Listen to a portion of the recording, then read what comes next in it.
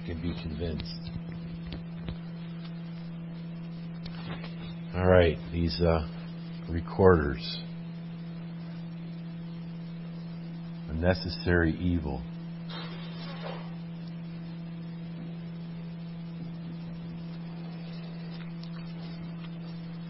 We're turning together to the book of Leviticus. We're looking at object lessons of our Savior. These are inventions of the Lord Himself. The tabernacle, the priesthood, the sacrificial system.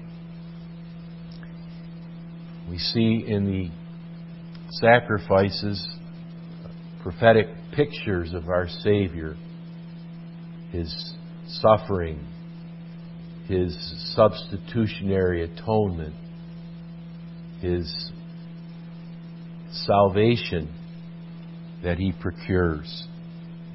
We've looked at the burnt and the food offerings in the first and second chapters, and we think that there is a flow to these sacrifices. Notice in chapter 3 and verse 1 it says, "And if his oblation or his sacrifice," they're synonyms, "be a sacrifice of peace offering." So you go from the burnt offering to the food offering to the peace offering. The burnt offering, you remember, was the animal was completely consumed. It was not shared. The priests got none of it to eat. Neither did the offerer. It's a picture of Christ offering Himself. He died alone. The Lord Jesus' suffering for us was alone. His being alone, the offering for our sins, and feeling alone, isolated, as He was set apart for bearing the wrath of God and taking away our sins. And even the food offering, speaking of the Savior, not as without blemish and spot like the animal, but fine flour, finely sifted flour. The Lord Jesus was without sin, and yet He took the heat of the fire, like the animal parts, and like the fine flour was burned on the altar, or it was baked in an oven, or it was scorched if they took the plants scorched by the fire. These are pictures that we should see of the Lord Jesus, where the animal did not suffer before it was flayed and cut in pieces, before all to see. Jesus experienced these before He was killed, before He was murdered. And the point is that the offer was to see, I deserve this. This innocent victim does not deserve this. I deserve what is being experienced on this altar. And you can understand, if you were living in that day, if you had a heart, would you not say, what is all this about? Please teach me these object lessons. And we know that many of them knew the spirit of the matters.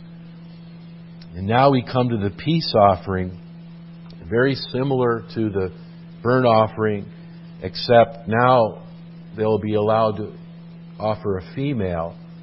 And now part of the offering will be eaten by the priests, and then the rest of it taken home by the offerer. The choicest parts, like the fat and the caul and the tail of a sheep, for instance, are to be reserved for the Lord. And again, there's teaching there. The Lord deserves the deepest part of us. He deserves our hearts. He deserves our devotion, our allegiance. He deserves our inmost feelings. And so those were burnt on the altar. And you have several places of the Bible where peace offerings are mentioned, chapter 7 and chapter 22 of Leviticus and other places. And it certainly is intricate and comprehensive, but I'm just trying to take some of the basic thoughts from these offerings and see how they typify and picture the Lord Jesus Christ. And we looked at our opening verse that Dan read. It says, "Grace be unto you and peace." Notice peace comes after grace. And the burnt offering is grace. Christ dies for our sins. He takes our sins away. He bears the wrath of God that we deserve. Now we can have peace with God. So grace and peace from God our Father and from the Lord Jesus Christ. What did Jesus say after He rose from the dead and He met with His disciples and He was showing His wounds? 3 times we read together in John, that portion in John's Gospel, "Peace be unto you." He could not say that unless grace had come to them. Grace was God's unmerited favor. Grace was Calvary. Grace was Jesus dying on the tree, suffering for our sins. And yes, we could say peace was there as well, but peace is the effect of grace, if you will. Peace is the effect, the result of the atonement. And therefore it says in Romans 5, being justified by grace, we have peace with God through our Lord Jesus Christ. Justification comes first before sanctification. So you have grace, being justified, a legal act of God, a legal declaration of God, that you're now right with God. Because it's Christ's righteousness credited to our account. And because Christ's righteousness is credited to our account and we're adopted into God's family, He can say, now have peace. You know, when you're in your family and you're confident you're a child of your father and mother, you're a child of your parents, you're a child of those that are in charge of the home or the household, you feel at peace to be able to come in and sit down at the table and eat. There's peace because you know you have a relationship with them, that you have they have an interest in you and you have an interest in them. And so you can see the logic of the peace offering coming third here in the 5 offerings in Leviticus chapter 3. It's God who's instituting these offerings. Man did not invent them. This is not a man-invented system. This is not Moses and Aaron saying, in a couple thousand years there's going to be a Messiah coming and we've got to invent pictures of Him. They had no idea that who the Messiah would be or how exactly He would suffer, but God did. And God gives us these intricate details. And how can you not think of the torture and the suffering involved, the pain, when God tells them to flay the animal, to cut it in pieces, to put it on an altar and burn it? How can you not think the knife plunging into the neck or slitting its throat, however it was killed? How can you not think of what Jesus suffered? And the Bible speaks of it in other places. He was wounded for our transgressions. He was bruised for our iniquities. The chastisement that caused our peace was upon Him. He was chastised. And so, in a sense, the animal being offered, the animal being killed, cut in pieces, flayed, the fine flour being burned or baked, this is all about Christ and what He would suffer for us. We shouldn't skip over these portions when we read the Bible. I know they're hard concepts, and maybe it's good to have a commentary like Andrew Bonner's commentary or Bruce Waltke or however, or a Bible that has notes underneath it, but it's good to read through and ponder, even if you take one chapter here and think about Christ and what He suffered and how we were delivered from so great a death. Hell is heat. Hell is fire forever. And the Lord Lord Jesus took that heat of God's wrath so that we wouldn't have to. So it's God who's the one that's inventing these pictures. And so we aren't to skip over them just because they're obsolete today. They're still the Scriptures. And we still should look at these pictures like the windows allow the light in. How pleasant it is. What would this room be like with no windows? And the Lord was kind to us to give us a Bible with windows. And so what we're doing is we're actually seeing the light ahead of time, seeing Jesus, the Messiah. The root for peace offering is similar to the word shalom, and that's the word for peace. And Solomon comes from the word peace. And so when it talks about a peace offering, you think about the idea of peace. What is peace? What is peace?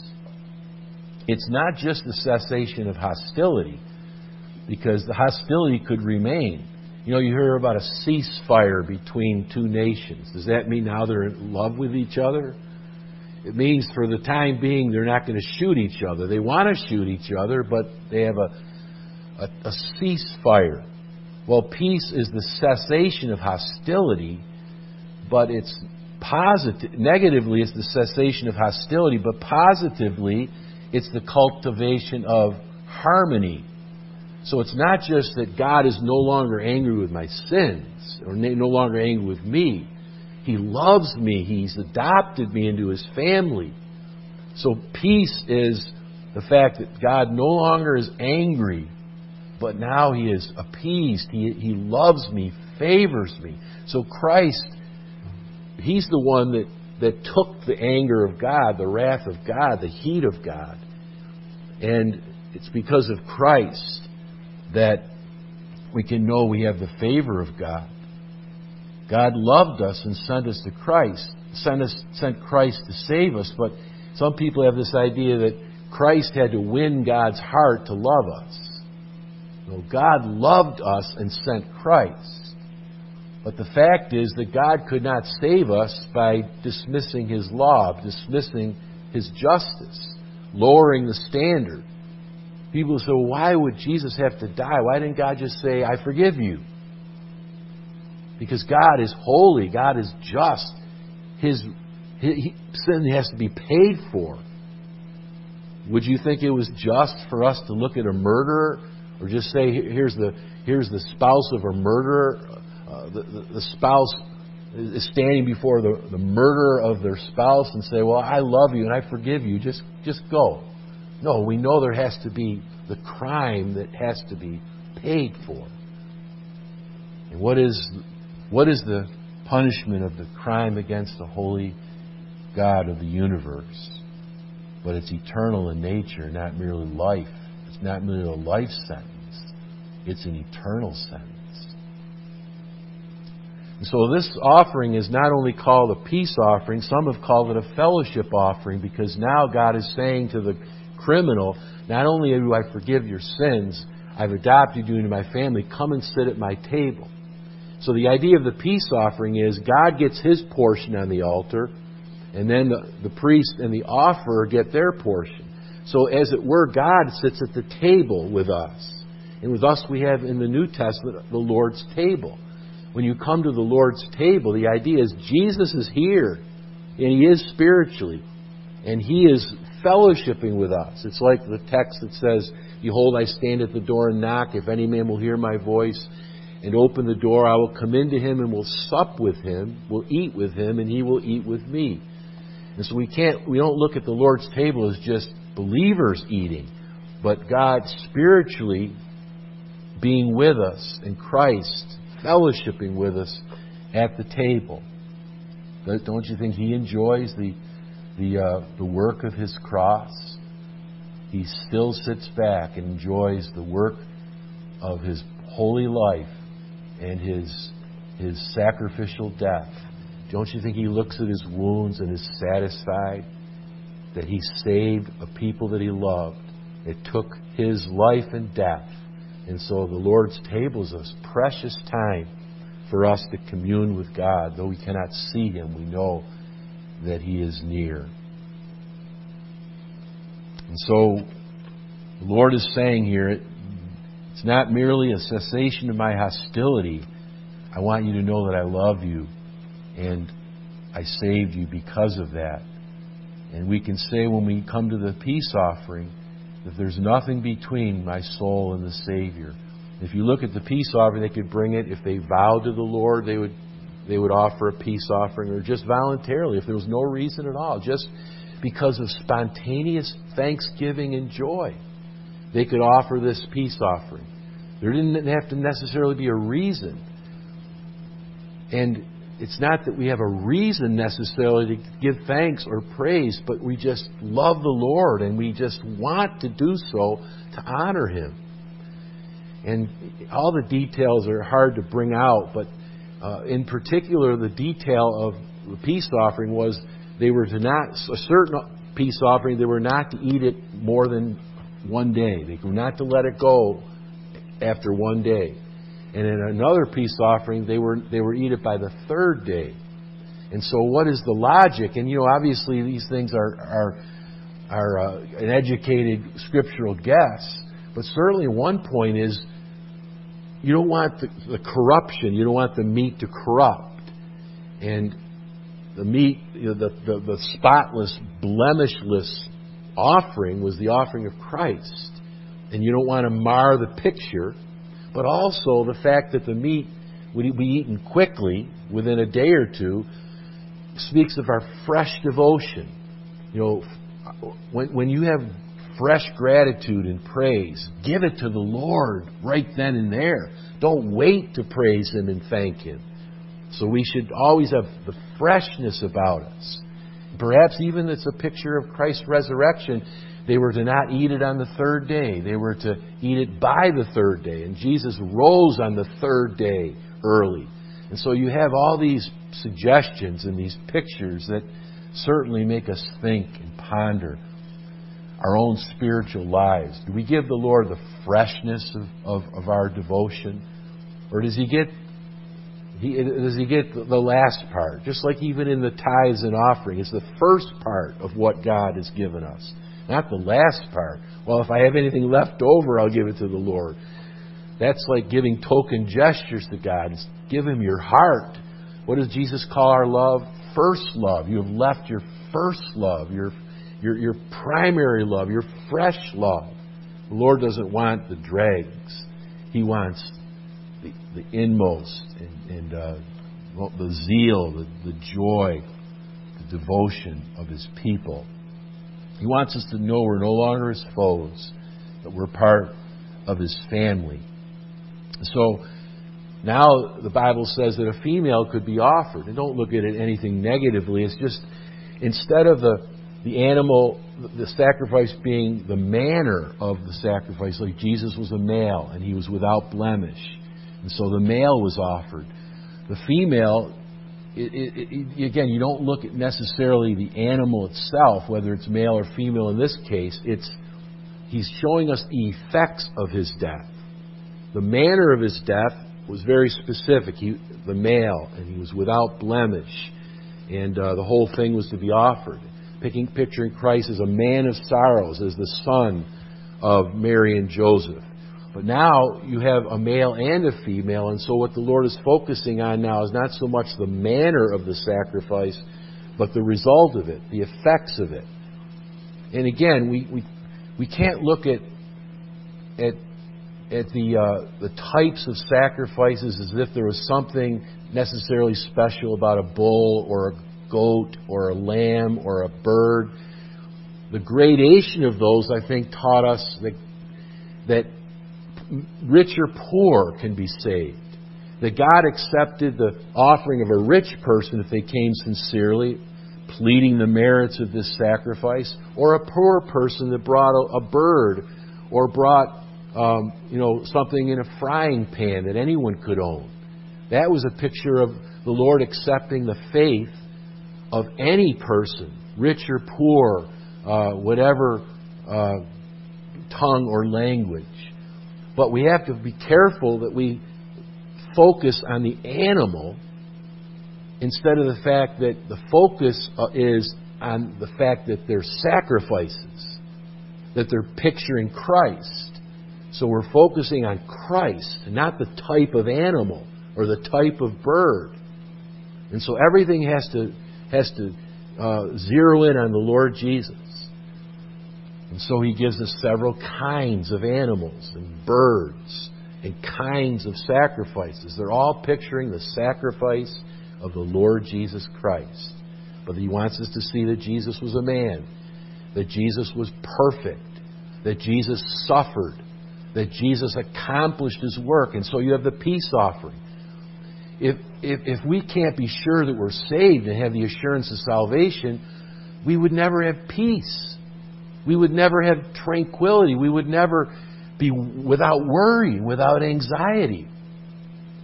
To be able to hear the words of Jesus, if you believe on me, you have everlasting life. Now that brings peace.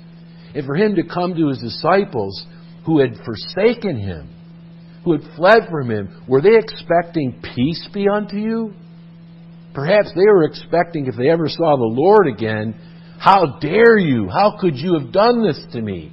How could you have forsaken me in my most lonely hour? But He comes to them and says, peace be unto you. I know that you forsook me, but you had to. I could not have any help. I had to suffer alone for your salvation. It's like that animal having to be sacrificed. We could not help. The picture had to be that animal takes our place, and he has no help. The animal has no help. You bring him to the door of the tabernacle, and the animal can't get away. Nobody's going to rescue the animal. It's got to be killed. Nobody rescued Jesus. He could have called His angels. Help me. Deliver me from the Gentiles. Deliver me from the Jews. Before they nailed Him to the tree, He could have said, help me, Gabriel. Help me, Michael. But no, He had to die so that we wouldn't have to.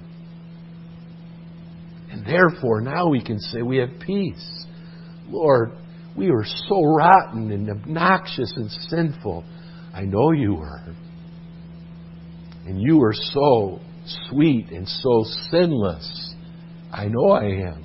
I took your place because I loved you and I wanted to save you from your sins. And don't worry anymore. Your sins are under the blood. Sit with me at this table. Worship me in spirit and in truth. And so the three simple thoughts that we find in the New Testament, I use here in the peace offering. The Bible speaks of peace from God, peace with God, and the peace of God. They sound very similar. They are, but they're different. The peace comes from God, and once you receive it, it's peace with God. Now He's your Heavenly Father. Jesus is your Savior, no longer your judge and no longer your enemy. And the peace of God is when now you can live without any worry. You can know that the peace of God is in you that passes all understanding. And I think you can see all three of these in this offering. Peace from God. It didn't come from man. Notice again, if the sacrifice is a peace offering, this is the Lord speaking to Moses. It's the Lord who invented this. It's the Lord who said, I'm going to bring peace to man. This is a sacrifice bringing peace. That's the idea. The sacrifice of peace offering. What does that mean? The sacrifice that brings peace. In other words, the Lord is saying, I'm coming peaceably to you. In Judges chapter 6, the Lord is called Jehovah Shalom, the Lord who is peace. This is saying the Lord has authorized this peace offering. This wasn't, again, Moses or somebody saying, we're offering these animals and we're calling these sacrifices this and that. Well, let's call this one peace. No, you see the logic here. You can't have peace with God until you until Christ has offered Himself, until you get right with God. You can't have peace with God until you're right with God. Just like you say you've offended someone, and you know you have. You can't just walk up to them and say, "How you doing? Isn't it a nice day? Let's go for a walk." No, the first thing you do is, "Forgive me. I'm sorry for offending you. Will you forgive me? Now, how's it going? It's a nice day, and let's go for a walk." And so it is. We need to be right with God before we can have peace with God. God's wrath fell on Jesus, and therefore we can't believe His wrath will fall on us if we're trusting in Christ's sacrifice. That's double jeopardy. God doesn't punish Christ and then punish a believer. That would be unrighteous of God. If He punished Jesus in my place and I trust in the Lord, then God can't punish me.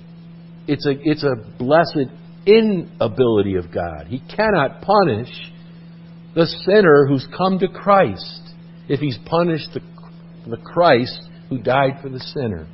And He did. He punished Jesus, and He will not punish those who trust in Jesus. If the substitute suffers, the offerer cannot. And isn't it interesting, over 10 epistles in the New Testament start with, "Grace be unto you and peace." It's always grace and peace. It's not peace and grace. First you get right with God, then you can walk with God. Over 10 times. Sometimes it's peace and mercy, or grace, mercy, and peace. And sometimes love is in there, but it's always grace and peace. It's because of God's unmerited favor, grace. Think about the Garden of Eden. When Adam and Eve fell, who made the first overture?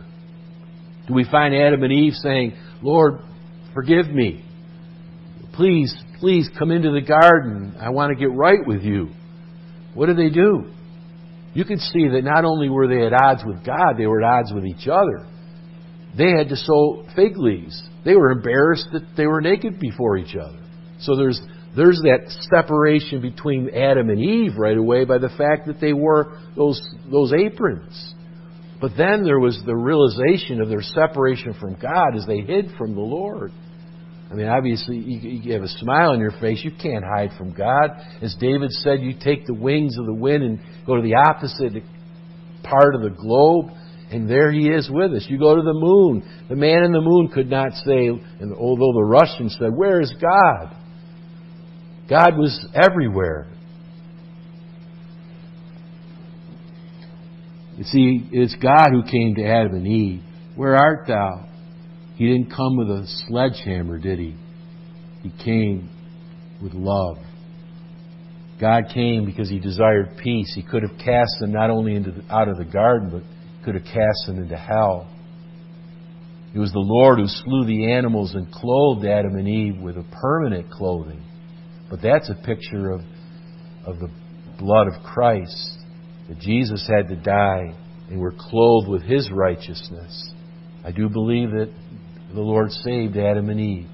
And it was all because of the Lord looking ahead 4,000 years to the sacrifice of Jesus. But He taught Adam and Eve to build an altar and to offer sacrifices, picturing the fact that it wasn't Adam and Eve that procured their salvation. It was the salvation through an innocent victim. Jesus is called the King of Salem, the King of Peace. But Hebrews wants us to know, before He's called the King of Salem, He's called the King of Righteousness, Melchizedek. You see the logic? The Hebrews writer is giving us theology. He's saying you cannot have peace with God until you are right with God. If Christ has to make you right with God, He's the King of Righteousness before He can become the King of Peace, the King of Salem. And that's the logic of this peace offering coming after the previous two offerings. Sin and crime must be paid before peace can be had. And that's why Paul could say to the Philippians who who are servants and saints and saved by the Lord, the God of peace, shall be with you. Chapter 4 and verse 9. He's the God who brings peace, so the peace from God. Secondly, you have peace with God. As I quoted Romans 5, being justified by faith, we have peace with God through our Lord Jesus Christ. See the difference between from is the source, with is the experience. Peace with God. You're face to face, as it were. You're able to sit at the same table. You're able to walk together. What does it say in Amos? How can two walk together except they be agreed? When you trust Christ, you've agreed with God that you're a sinner and you need Him. And when you've trusted Christ as your Savior, you're able to walk with God because you're in agreement now. You're not saying, it's my works that saves me. I didn't offend you. Someone else did. No, we're saying we agree with you, Lord. We deserve your wrath. We accept the fact that you've sent your Son. Forgive us of our sins. Make us your children. We have no merit of our own. Nothing in my hand I bring. Simply to thy cross I cling. Then we can walk with God. Must have been so sweet for Adam and Eve that even though they were cast out of the garden, it doesn't mean that they didn't hear the voice of God anymore. He walked with them as they lived for Him subsequently. He's the one that taught them to build the altar and the beginning of the sacrificial system. He was no doubt with them as they were tilling and seeing now weeds and the difficulty of tilling the garden and keeping it, protecting themselves further from the onslaughts of the devil and his demons. Think of all that Adam and Eve had to face now after the fall. But now they were saved. And God, the fellowship with the Lord was restored to them. And they could expect the Lord still to come to them. Maybe it was a little cooler in the day now as things began to change. But now they had peace with God. Therefore, at the end of chapter 4, men began to call upon the name of the Lord. You have the origin of public worship. They sensed they had peace with God. They were sinners saved by grace. What does it say with Enoch? He walked afar off from God. He walked with God. And while he was walking with God, the next step was in glory. The Lord took him. You see, Enoch shows us he's the representative of a believer that's walking with God. So in the peace offering, the offerer eats a portion of the offering. What is that saying? God eats. It's a picture there. He doesn't need food. What does it say in Psalm 50? I own the cattle on 1,000 hills. If I was hungry, I wouldn't ask you. I'm the one that provides your food. But the point of this peace offering is God gets His portion. Then the priest and the offerer get their portions. The priest lived off the altar. You don't muzzle the ox that treads out the corn. And so the priests were the Lord's servants, full-time servants. But the offerer got most of it. Well, when I say most of it, the priest got the heave and the wave offerings. They got a portion of the waste, or whatever they call that. What do they call the big portion of meat here?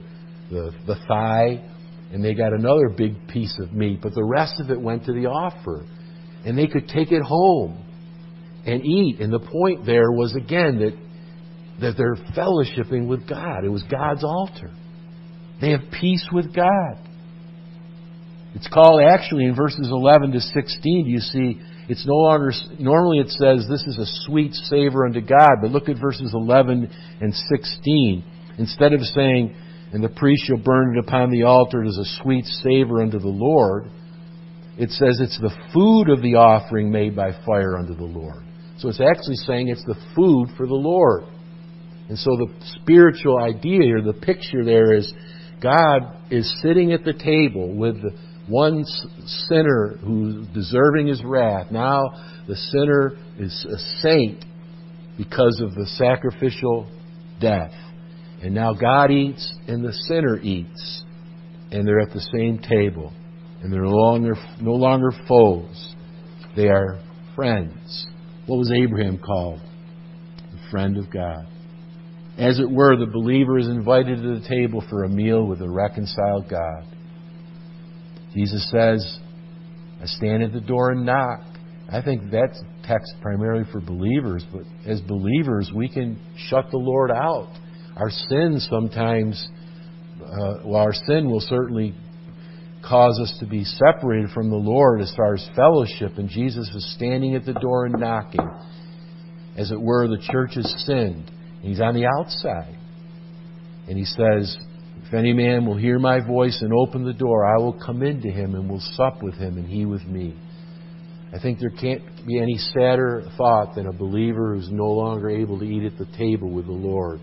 There's something between our soul and the Savior. Oh, that we would labor every day to not sin against the Lord, but when we have sinned, that we would quickly repent and make sure that there's nothing outstanding between us and God. And again, I mentioned, you don't have to turn there, 7:15 and 17, the food was to be eaten on the same day for a thanksgiving offering, a vow offering, but by the third day for a voluntary offering. And so the point is, while the benefit is still fresh, fellowship with God. It's free. You can just simply fellowship with God for no reason at all, just free and spontaneous. But no taint of corruption. Don't let any corruption get into the meat. Christ is a holy Savior. He was called, that holy thing shall be born of thee, is the Son of God. He rises the third day. And perhaps it's also a thought that the priests were not to allow it to go beyond the first or the third day. And so it was preventing the priests from hoarding up the food. That if they had some left over, they would invite friends. They would invite neighbors to share it with them. Why would they want it to corrupt? You wouldn't throw that out. You would call others into fellowship with you. Just talking about how not only when we have fellowship with God, we have fellowship with one another. And the blood of Jesus Christ cleanses us from all sin. So you have peace that comes from God. It was God's idea. Peace with God. They both ate at the same table. But picture the believer now being able to go home. His sin had been taken care of, as it were. He knew now he was right with God. And he could go home saying, I'm a child of God. He loves me. I didn't have to be put on that altar of fire. The sacrificial victim did. Remember the logic of Paul. Be anxious for nothing, but in everything by prayer and supplication with thanksgiving. Let your requests be made known unto God. And the peace of God that passes all understanding shall keep your hearts and minds in Christ Jesus. Be anxious for nothing. What is it to be more anxious about than knowing that you're not right with God? That has got to be the worst anxiety that a person starts to realize. But the fearful thing is, there are people in this world that don't know they're at odds with God. They don't know that if they died today, they would be in hell. They don't know how holy a God is. They don't know how unholy our sin is. They've got to know that God is their enemy, though He's their creator. That right now He's their enemy until they get saved. They've got to have a mediator. But can you and I remember the day when we realized, I'm not right with God? I need to be saved. I need Christ. My sin is horrible. It's insulting to God. It has separated me from God. I'm a criminal. Where will I spend eternity? That's a cause for anxiety. But when I know Jesus has taken the heat, that God has forgiven my sins, He's accepted my faith in Christ, He's forgiven me, there's peace. There's the cessation of hostility, the cessation of anxiety. There is the presence of harmony, joy. The believer could say, God accepted my gift. They put it on the fire, His portion, and it burned up. And it was a sweet savor. And the priest no doubt would say this. This is what is said to us. And this is what Moses was saying to the people and to Aaron. And as they put their hands upon the victim's head again, Aaron would teach them, look, this is a transfer of your guilt to that innocent victim. Oh, how do I know that God has accepted the innocent victim in my place? Well, here you go. He puts the head, he puts pieces on it, and whoosh, as the fire goes up, especially as they put that fat and the caul and the kidney, the flame goes up. And Aaron says, don't be afraid. It's the victim that took the wrath. But this is God accepting your substitute. You don't get burned. You don't get consumed. This is God's a sweet savor to Him. And the offerer can say, I wasn't even singed. God has accepted my offering. He's accepted me in this offering in Christ. And I can go home now and put my head on the pillow and not worry that if I died tonight, where I would be. In other words, God has accepted my gift. I can now return to my house rejoicing. Kind of similar to what David did. David was picturing the Lord in a sense. This is 2 Samuel 6:18. It says, David offered burnt and peace offerings and blessed the people in the name of the Lord. And he divvied out, he dealt a cake of bread and a piece of flesh and a flagon of wine. And so all the people departed, everyone to his own house. David was a picture of the Lord, and he was doing what the Lord did to these offerers. Here's your piece of flesh. Now, it doesn't speak about wine here, but they did have drink offerings. And you see the food offering here. But the people departed, every man to his own house, as it were saying, the king loves me. The king shared the spoils of his victory. And you and I can say in Christ, He loves me. The king loves me. He shares the spoils of what He wrought in His death at Calvary.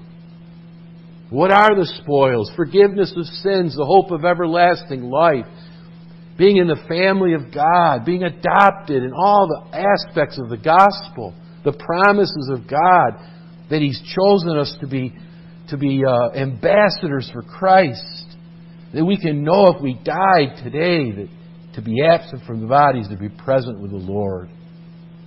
Now that's a cause for peace and tranquility, and joy in the Lord.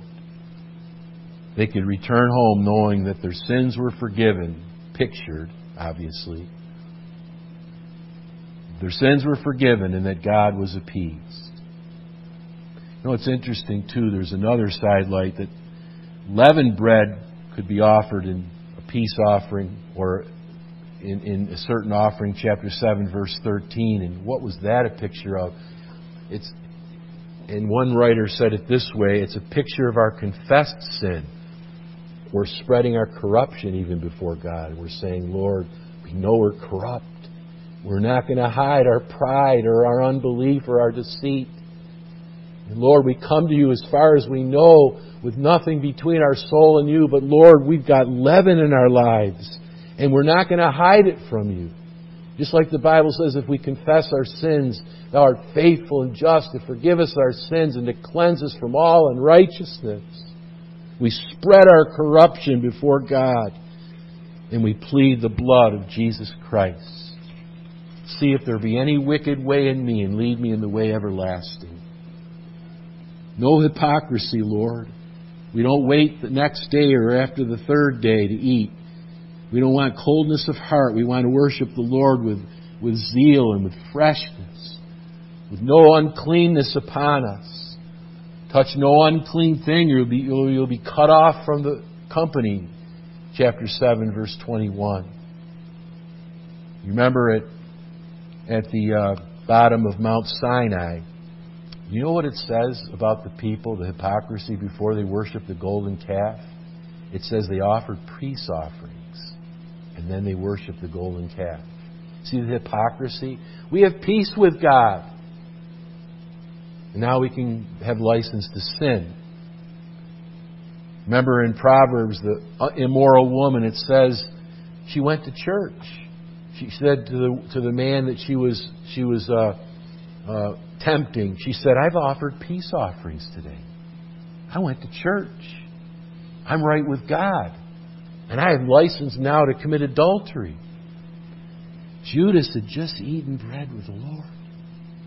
And it says, Jesus said, "He that eateth bread with me hath lifted up his heel against me." That's not what we're doing.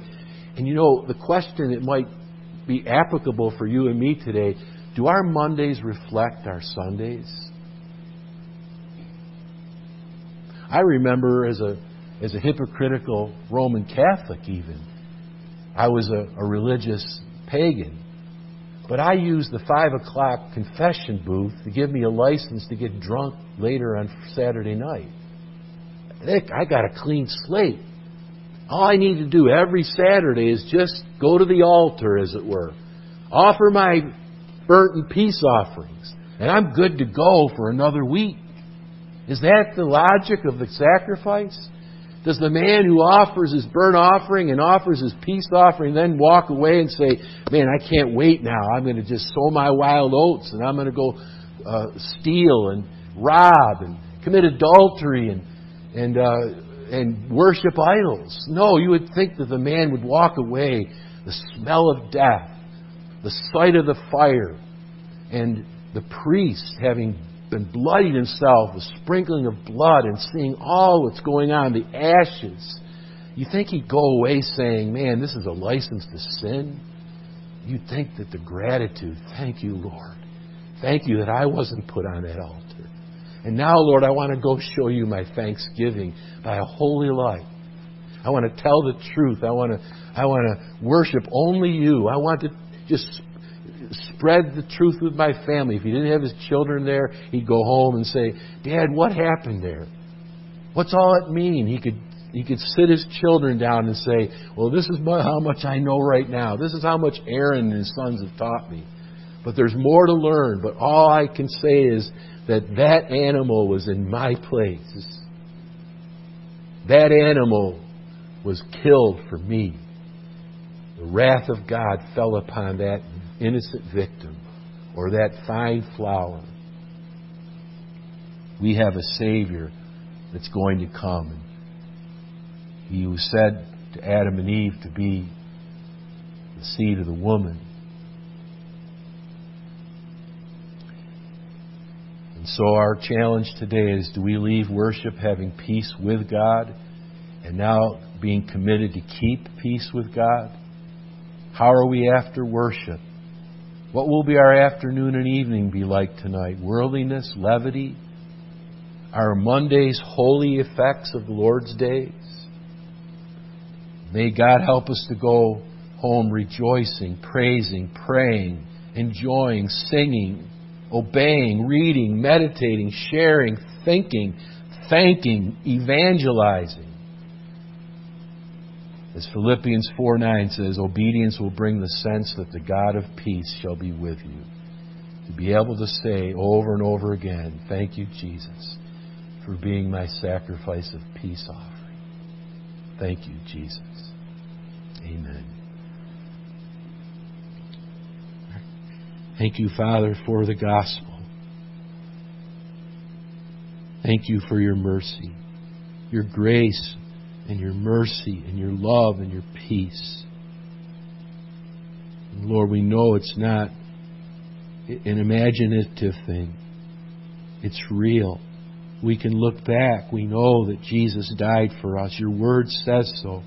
There are witnesses to your death, to your resurrection. You spoke to Paul on his way to Damascus. You spoke to him in Corinth. You spoke to Stephen. He saw you, Lord. You returned and showed that you were alive. Our brothers Moses and Elijah came here and they spoke to you and they were introduced to the disciples. It's real. We are sinners in need of a Savior. We thank you, Jesus, that you are that Savior.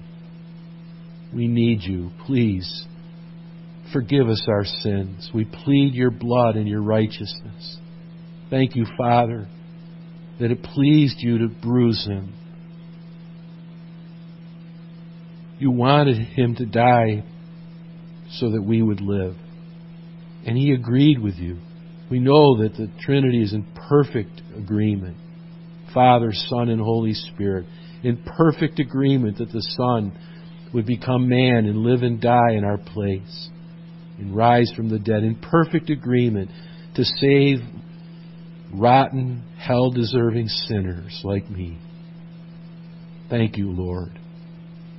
Help us to walk with you the little time that we have left. In Jesus' name we pray. Amen.